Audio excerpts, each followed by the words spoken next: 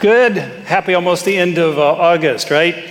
Great to see you. As he mentioned, we are continuing our How the Good Go Bad series. Great to be with you today. But just let me give you a heads up, a preview, if you will, of what's coming in a couple of weeks. We are going to spend a few weeks starting the week right after Labor Day with dealing with some of the angst and the frustration and the dread that you and me and apparently the entire nation is feeling about the political process and the upcoming presidential election. If the polls are correct, most people are not actually planning to vote for someone for president as much as voting against someone else from becoming president. That's not really a ringing endorsement, is it, for either candidate or the process? And that sense of hopelessness has actually led one person to make this cap. I think I've got it up here. Make America great. Britain again. Now listen, the great fear is this, that you get to do one thing, right? You get to cast a vote. And the person that you're voting for, probably to prevent the other person from actually winning. What if they win anyway? What then? So we're going to entitle this series coming up called National Recovery. And I'm not going to tell you how to vote. That's not my job. I do want to inspire us to be the kind of people that could possibly contribute to making America great again, or being stronger together, depending upon whichever campaign slogan wins the day. So we're going to have some fun. Might be a great time to invite your friends or relatives or neighbors who are also beside themselves as to what to do with this whole election thing and worrying about the future of America. So that's where we're headed in 2 weeks. So you want to be here for that. In the meantime, let me just pray for us for today and see what God might have on the agenda for today.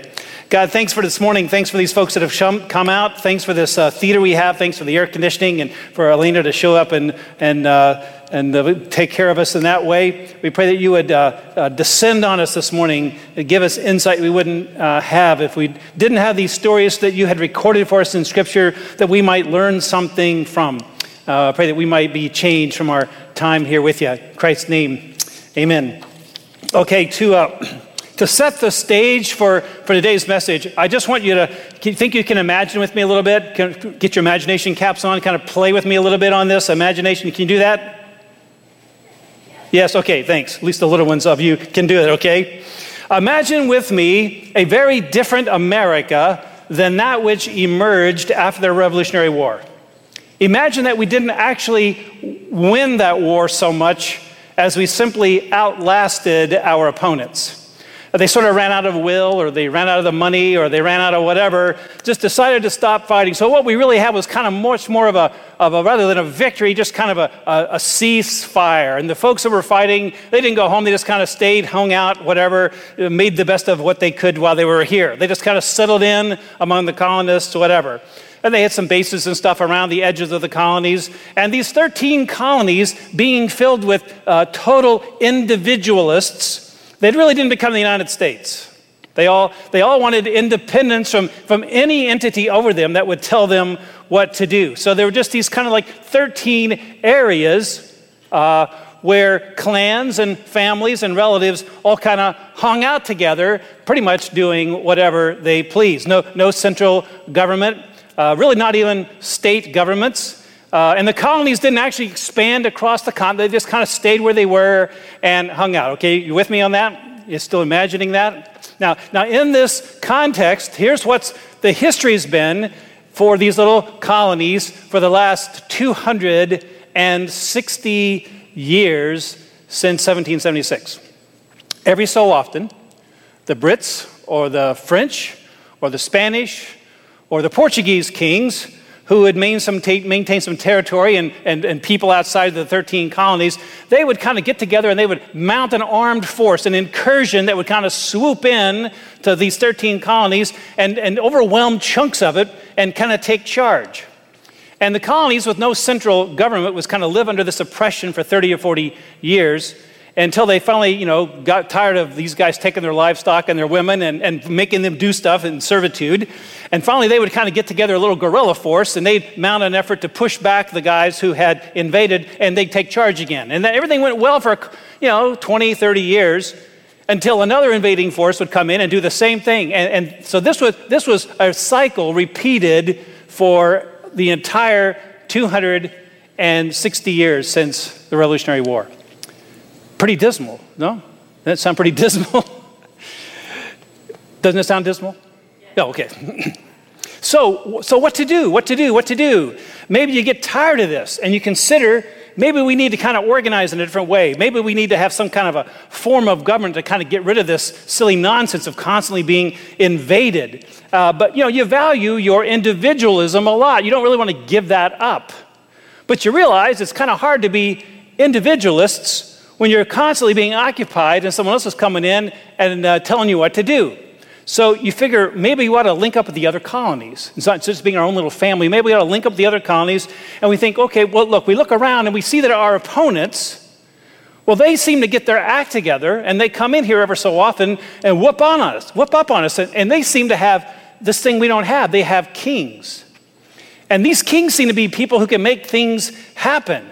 Maybe we need ourselves a king who can help keep those other dudes away. And you kind of get agreement among all the 13 clans in these 13 colonies, and you go for it. Now, with only a couple of variations, what we have just described was the entire 400-year history of Israel, what was a seemingly endless cycle of the history of Israel after the death of Joshua, who led the nation of Israel into the promised land. Well, the variation was that Israel was supposed to follow God. And when they fell away, God would allow invaders to come. The people would then go, my gosh, life is miserable. What happened? Oh, we fell away from God. Maybe God brought this judgment upon us. Let's turn back to God. So they'd repent. They'd ask God to forgive them. They'd come back to God, and then they'd ask God to save them. And God would raise up this sort of leader who would then rally the forces, mount an effort, and push these invaders back out. And this cycle they would repeat, because once the leader got old and died, the people would fall away again. And the cycle would just simply repeat ad nauseum for 400 years. Now, after a while, maybe 350 years or 380 years of this nonsense, people came to the conclusion, maybe, just maybe, we could get ourselves a king. And we could stop this nonsense from happening because we'd have somebody to kind of rally the forces and push these guys back before they actually got started. So they pressure the most recent leader that God had raised up, who's getting pretty old, by the name of Samuel. Hey, we want a king. So Samuel and God begin this long conversation about this king thing. And God says it's going to be really bad for them. Go back and tell them that. So we don't care. We want a king. God says it's going to be horrible. Here's what's going to happen. We don't care. We want a king. And so finally God says, okay, you want it? You got it. Samuel comes back and says, okay, God's going to give us a king. God's going to pick a king for us. So there's this nationwide gathering where they all come together. They parade by Samuel, but by tribes. And there's going to be this coronation of this big king. And all of a sudden, the line stops because Samuel said, stop. And the people in front of him are from the tribe of Benjamin. Now, in terms of the 13 colonies, you need to think Rhode Island here. Dinky little tribe, insignificant, pretty much nothing, right? And the rest of the tribes are kind of bummed because they weren't going to be the guys that get to have the king chosen from their territory. But they're also kind of happy because at least when it's done, we're going to have a king, and that's going to be good. We don't have to follow God anymore. We can do what we want to, and this king will take care of all the other nonsense. Okay, so from the least of the tribes, the least of the families, and there's a kind of wiggle way down. It's the most insignificant family inside of the most insignificant tribe is the one that's chosen. That's where the king's going to come from. See, the nation's come to a point where it's okay to have a faith in God, and as long as you don't really need to have it expressed anyway.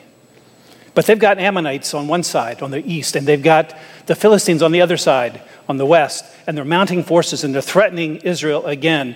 And despite their history of 400 years with God rising up and smashing their opponents, they just want a warrior.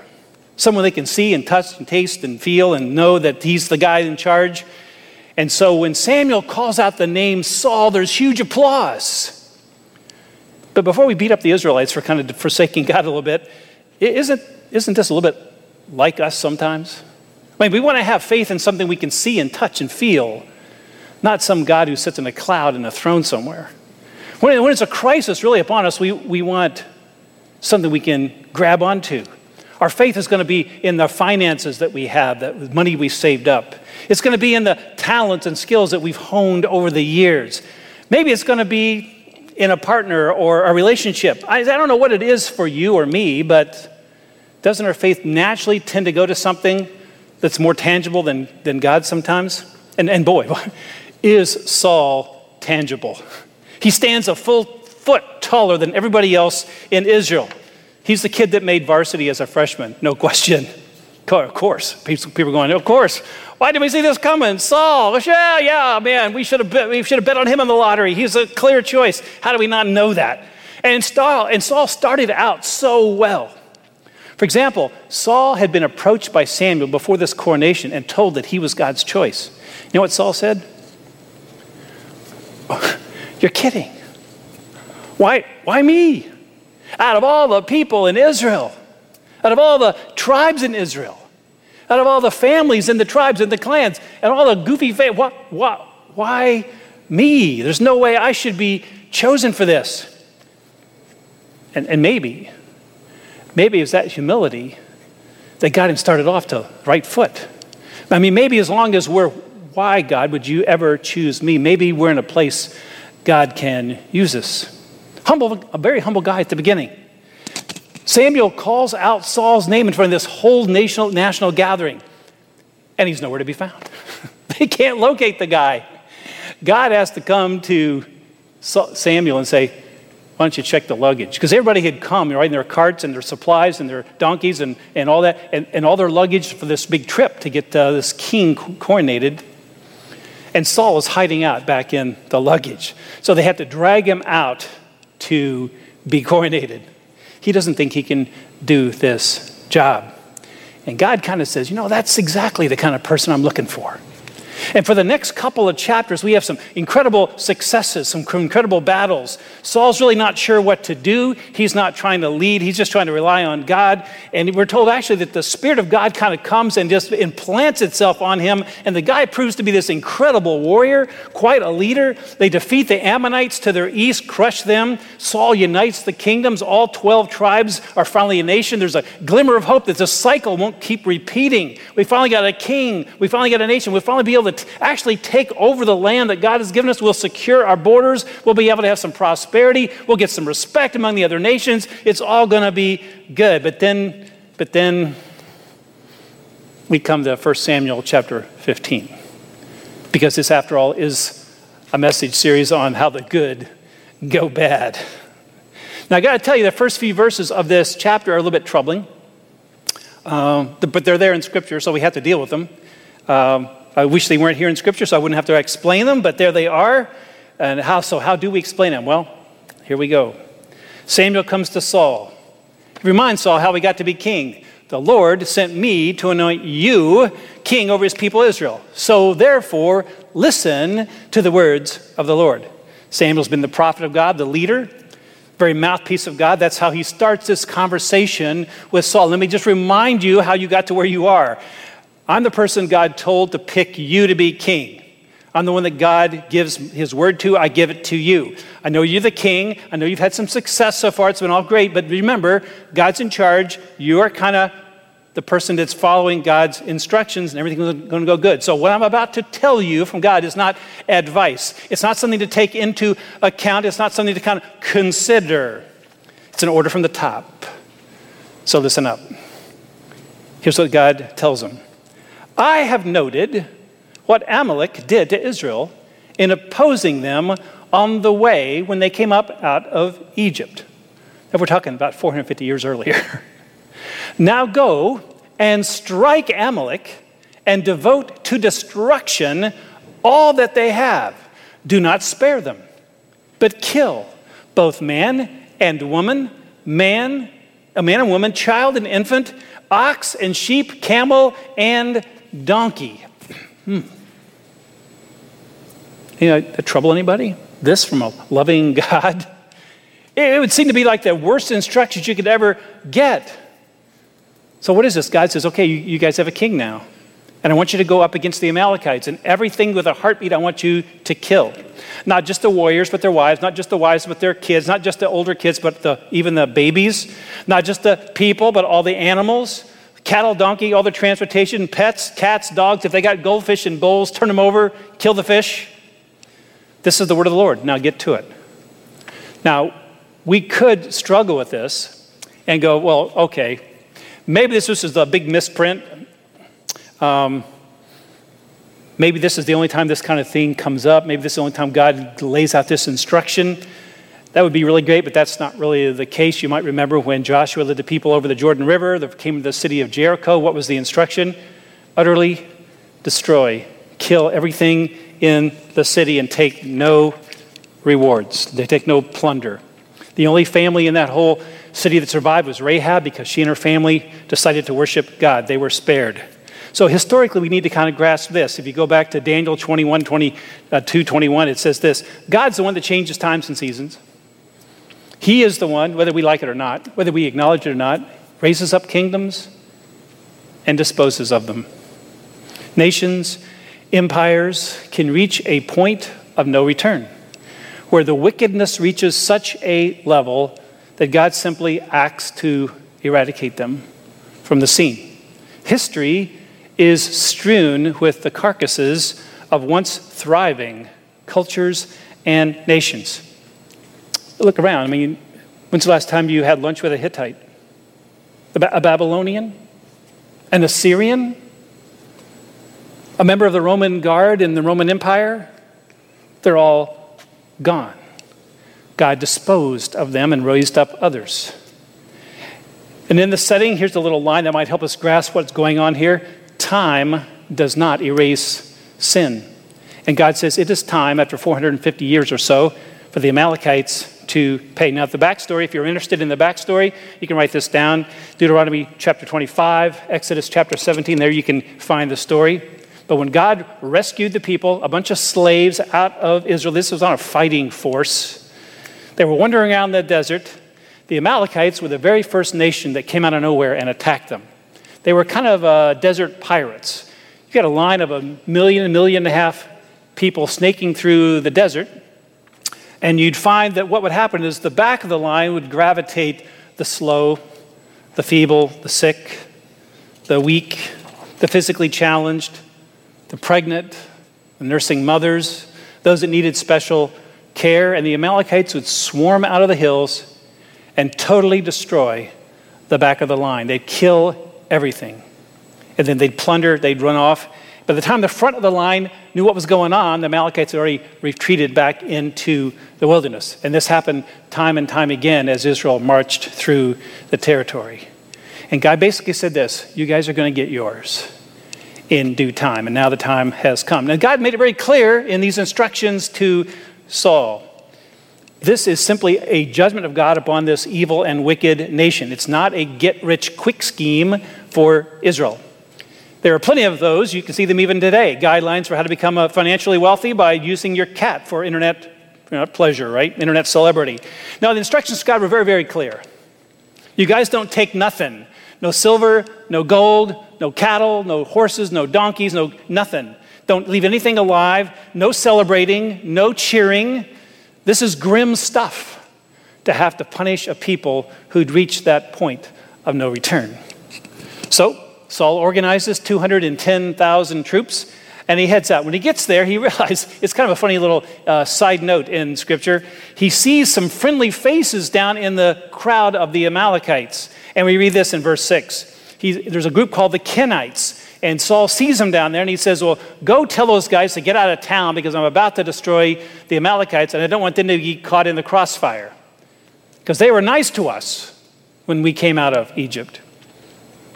The Kenites were kind of like, I don't know, kind of like traveling gypsy types. I mean, they would come into a place, come into a nation, and say, hey, is there anything we can do for you guys? Anything you need sharpened? Anything you need, created? You want us to make something for you? And they would kind of work, and then they'd go to another location, do the same thing there. Well, they happened to be in the Amalekite camp. Once they leave, though, Saul attacks, and he completely overwhelms the Amalekites. It says he took Agag, sad name, Agag, the king of the Amalekites, alive, and he devoted to destruction every other person with the edge of the sword. But Saul and the people spared Agag and the best of the sheep, and the best of the oxen, and the best of the fatted calves, and the best of the lambs. All that was good, they took. They did not destroy them. All the worthless stuff didn't have any value. Oh man, they tore that stuff up. You see any disconnect between the instructions and the execution of the instructions? And doesn't this just a little too much remind us of us while we want to beat up on Saul? God, I'm going to follow you. I'm giving my entire life to you. I'll do whatever you say, except for those little areas I think maybe my way makes more sense. Except in those areas where it seems really better than to do it this way, the way I want to do it, rather than what you said. But in everything else, I mean, I'm there. I'm with you. I'll follow you completely. Yeah, I got a little corral where I got some sheep. The best of this stuff over here. I mean, I'll put this guy over there. He's a king. I'm a king. We get kings take care of each other. I mean, it's okay. I'll just keep the best for me. But in everything else, man, I'm doing it your way. And it's how the good go bad. See, we didn't actually read it, but the decline for Saul actually began a couple chapters earlier. He made a mistake. He was supposed to wait until Samuel arrives to offer a sacrifice before some battle. Samuel is a little bit late. People are getting restless. Some of them say, well, nothing's going to happen. We'll just go back home. And Saul decides, well, I don't have to wait on Samuel. I'll just do it myself. And he takes it on himself to do this sacrifice rather than waiting on God's chosen priest. He's already kind of thinking, well, now that I'm king, I mean, I really don't need to wait on God to do everything. I mean, there are some things I can make myself out to be okay on. I can decide what it's going to be. I mean, it's great to have God helping me in battle, but not everything I have to kind of rely on what God says. See, Saul forgot that Israel was never supposed to really have a king. That God was still basically in charge, and the king was kind of like the vice king, just following God's rules. He's always reached the point where he's thinking, well, I'm a pretty good dude. I've done some really great stuff. I'm pretty great. I've got some strength here. I can rely on myself and my judgment on this one. This seems right to me, even though it might be just a little shady, a little off from what God said. I'll just keep my own little stuff over here in the tent, the corral. Nobody's going to mind. It's okay. But the consequences come swiftly. God comes to Samuel. He says, I regret that I made Saul king, for he's turned back from following me. He's not following me anymore. He's not performed my commandments. Samuel gets angry. He cries to the Lord all night. And he's basically, this is not God saying, look, I want you to know how big a mistake I made. God's not saying that. He's trying to relate to a human being how the creator of the universe feels when his creation goes off the reservation. God's not being surprised by Saul doing this. He's not second-guessing himself. He's trying to use human terms to let us know that he is grieving over what his creation has done. God's not made the wrong choice. He knew exactly what was going to happen. He actually predicted it to Samuel before this all happened. The people knew exactly how kings were going to be. Of course, he saw this coming. But he's just saying, look, I just want you to know, it grieves me when people make these kind of choices. It causes me pain. I don't know if it's dawned on you that you can actually affect the emotions of the creator of the universe. You can grieve him. We know that when we are obedient, there's joy in heaven. We don't think about it sometimes, that we can actually affect how God's feeling. So Samuel gets up, verse 12 it says.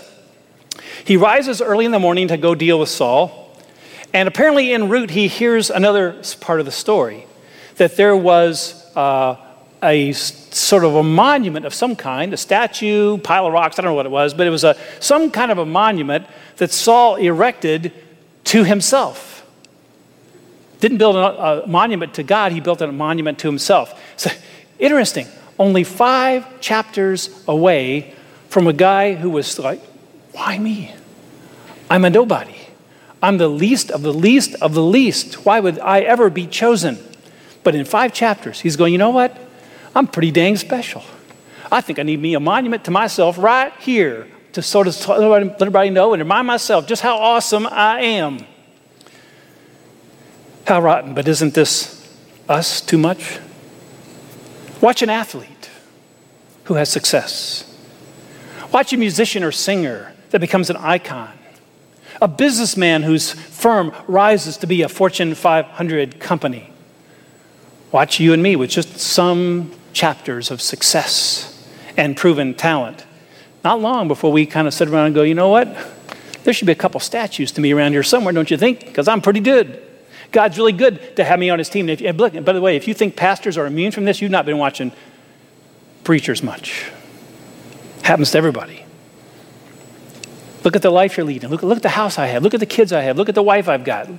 Look at the awesome success I've had. You fill in the blank. What are your gifts? What are your talents? What do you take pride in? That's when we start erecting monuments to us. And Saul has done so fantastic, he's thinking, this day's got to be remembered. Build me a monument to mark how awesome I am. So see, it's one thing for the city of Philadelphia to build a statue of Rocky. It'd be something different, though, if Rocky built a statue of himself. That's why I had this opening scene at the very beginning of the service where you see the statue of Saddam Hussein that he built to himself being ripped down by the people. Right? The Bible says it's far better to have other people tell us how wonderful we are than have us tell ourselves how wonderful we are. But that's where Saul is. And this is interesting. Samuel then comes to Saul, and Saul, not run away, he comes up to him and says, "Blessed be you to the Lord. I have performed the commandment of the Lord." Now, I don't know about you, but maybe you didn't think God has a sense of humor. If you think that, that's because you've not read the account we're about to read. It is, well, sad, but also hilarious. Saul is caught up with by Samuel, and he says, "Oh, may God bless the socks off you, buddy. Samuel, you're just awesome.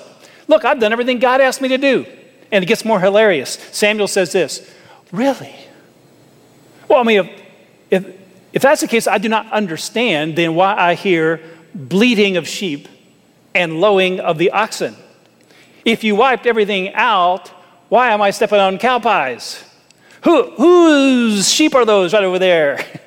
And who's that guy over there with the crown on his head? What's the deal with that? Yeah, I got a couple things in the corral.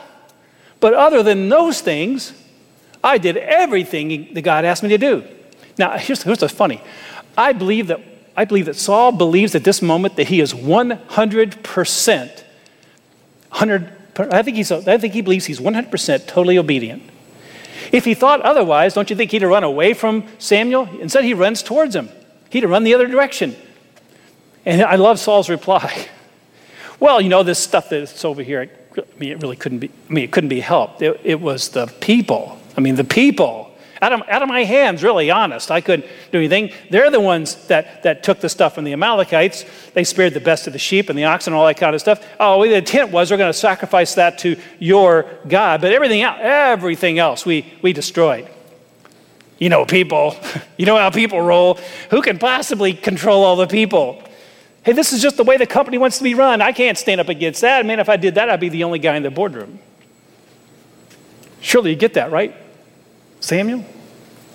So don't focus on that stuff. Focus on that total destruction of everything I killed over there and destroyed in the Amalek area. Let's focus on the stuff I did right. Song of Solomon has a great little verse. It says, "Catch the foxes for us, the little foxes that spoil the vineyard." You know, I find this as Christians. Most of us are not spending our time robbing banks and visiting prostitutes. Is that fair to say? Nobody's done that in the last 24 hours? Say yes. Nobody's done. We hardly ever do something 100% wrong. No, kind of like Saul, though, we tend to be disobedient, but hide that behind the stuff that we're doing right. Figuring the stuff we're doing right makes up for the stuff we're not doing right. So we don't blow it in huge, amazing ways, just small little areas that are kind of seemingly insignificant compared to all the great stuff we're doing right. We give some, just not sacrificially. We serve some, when it's convenient. We don't disobey God in not showing up for church every Sunday, except when there's something else we have that we want to do. See, the problem what we see with Saul is it's often the little stuff. It's the little stuff that shows where our heart really is. And it's the stuff that ends up destroying a life, destroying a walk with God, destroying a relationship. And you know what? In 3,000 years, excuses haven't changed much. Yeah, we did this, but we were going to sacrifice it to your God. I don't know if it's a slip of the tongue or what, but Saul sort of at that point kind of unveiled his heart. He didn't see God as his God anymore. He departed. God was right. He's not serving me anymore. And Samuel, by this point in time, had just about enough of watching this guy dig his own grave. And he says this in verse 16, just stop. Just shut up. Don't say anything. Don't say anything else. Let me tell you what the Lord told me. Though you are little in your own eyes, are you not the head of all the tribes of Israel? The Lord anointed you king. Saul, remember? Remember when you were small in your own eyes? Remember that? Remember when you had some humility? Remember when you were first starting out and you were praying, God, I don't know how I'm going to do this. I have no idea how to be king. Remember when you were first starting out? And God was like, God, what should I study? What should I major in? What job should I take? Who should I date? Who should I get married to? Where should I live? Where should I go to church? Remember when you were clueless about yourself? Clueless about your life?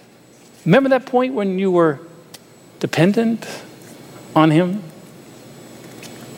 Saul, I just want to remind you, because that's something you left behind somewhere along the path in these 5 chapters.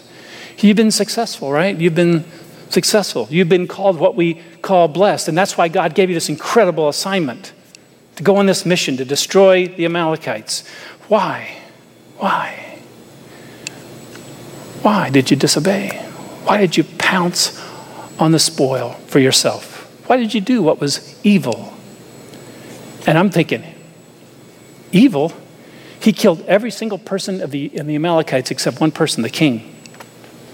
I mean, that's about 98%. I mean, if you're taking a test, that's pretty good, right? I mean, is 98 still passing in school? Was when I grew up. I'm not sure I would have called it evil. Maybe I would have gone to Saul and said, okay, Saul, you did some really great stuff here. But, you know, I think what you've unveiled here is a little blemish on your record here, a little blemish of your character. You don't have to take care of it right now, but, you know, maybe sometime down the road, you ought to kind of focus in on that, kind of what caused you to do that and kind of see if you can correct that. But evil, really? Seems a little harsh. And I think Saul thinks so too, because about this point he interrupts Samuel and says this, dude, he didn't say dude, but I have obeyed the voice of the Lord. I have gone on the mission which the Lord sent me. I have brought Agag, the king of Amalek, and I have devoted the Amalekites to destruction. Don't you love that? I have completely obeyed every single thing the Lord asked me to do. I killed everybody. Just ask that guy over there with the crown on his head. Saul does not own responsibility. It was the people, he says in verse 21. It was the people that took the spoil, the people that took the oxen, the people that took the sheep. It's the people that took all the best things. I mean, they said they wanted to sacrifice to God, but you know, who believes that? Passing the blame on everybody else. Samuel, understand what's going on here. It's the people. The only reason the outcome was a little different than what God had originally said was because the people, not really my fault. I mean, I'm only the king. Samuel says, has the Lord as great delight in burnt offerings and sacrifices? You can read it on the screen. Saul, do you really think God wants sacrifices and worship services more than obedience? Do you think that's what gets an applause from God? Don't you realize that disobedience is really just rebellion? You might as well be worshiping demons. You might as well be in full-fledged rebellion. See, your corral over there, the tent's full of stuff. The king over there shows where your heart is, not on the stuff over here. It's not with God. So God has rejected you as king. This is hard because Saul knows what it's like to be used by God. He had some incredible victories in those chapters. And he's going to never taste that again. Saul, you remember those moments you had with God when you had those feelings where you didn't have a clue what to do and God stepped in and descended on you and gave you power to do the stuff he wanted you to do? I got to tell you, those days are gone, man. Gone. You're on your own. I mean, that's what you wanted anyway, to be on your own. So for the rest of Saul's reign, about 25 years, what he hears from God are the sounds of silence. Now he tries to get out of this. And he starts off halfway decently. He says this, I have sinned, verse 24, for I have transgressed the commandment of the Lord and your words. Hey, pretty good start, no? But then he goes on, because I feared the people and I obeyed their voice. Now therefore, pardon my sin and return with me that I may bow before the Lord. And then in verse 30, here's where his heart really is. Then he said, I have sinned, yet honor me. Honor me. You honor me before the people, the elders. Return with me that I may bow before the Lord your God. See, Saul's not really worried about his sin. He's not concerned really with how he looks to God. He's concerned with how he looks to the people. He's not serving God anymore. He's serving the people. Come back with me, Samuel. Go to church with me. Stand up at church with me. That way I'll still look good. I'll still look large and in charge in front of the people. Maybe they won't notice the depth of my problem. And I'll be okay, because it's their opinion that matters to me, not God's. And Samuel finally relents and says, okay, I'll go back with you, but you just got to realize what we're doing is just spectacle. It has no meaning. Your kingdom will be stripped from you and given to another. And Saul begins his descent into depression and darkness and rage and envy and madness. Let me just end with a couple of takeaways. Number one, partial obedience is really just disobedience. Partial obedience is really just disobedience. This is the part of the story where Saul gets a 98% on the test. How many of us would love to say we've done 98% of everything right in our Christian lives? Yet God says it's just evil. So God says partial obedience is just really disobedience. And if that's true, why are we even here?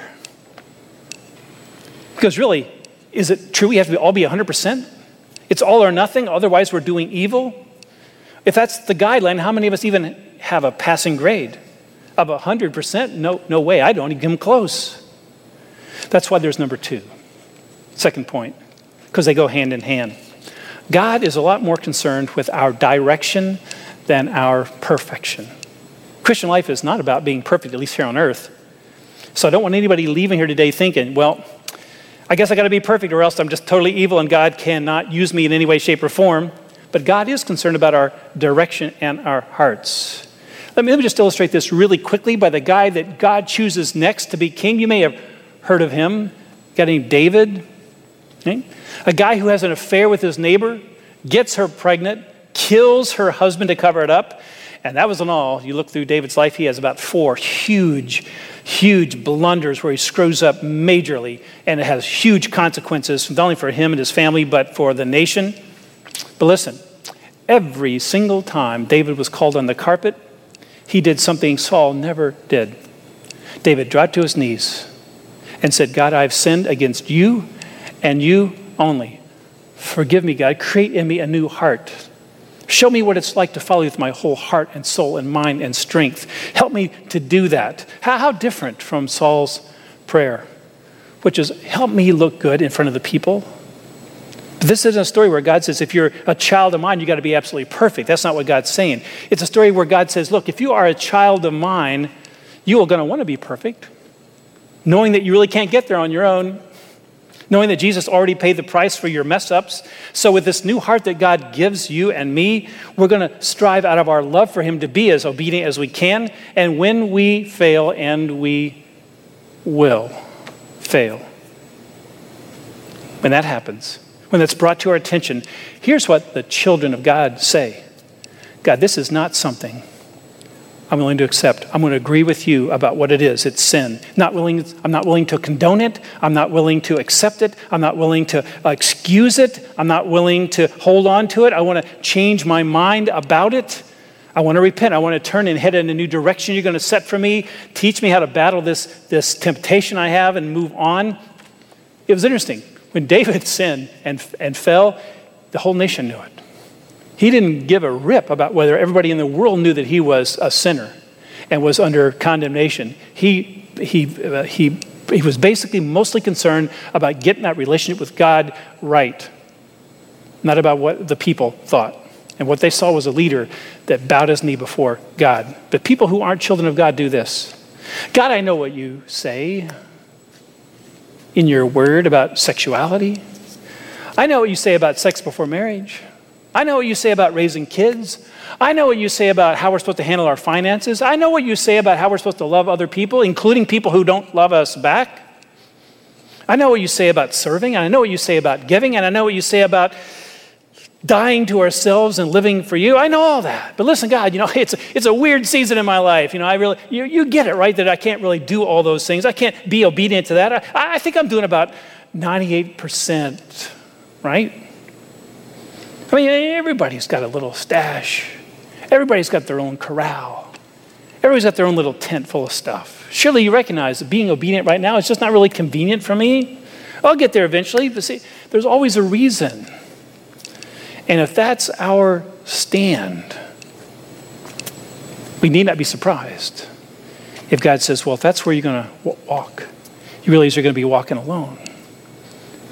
I'm done with you. I can't use you. I'll find someone else to pick up the mantle, and that person and I will do the stuff that I had planned for you. And that's what Saul did. And for the next 25 years, God did not speak to him. That's what happened to the first sheriff of Israel. And how the good go bad. It's not just a story.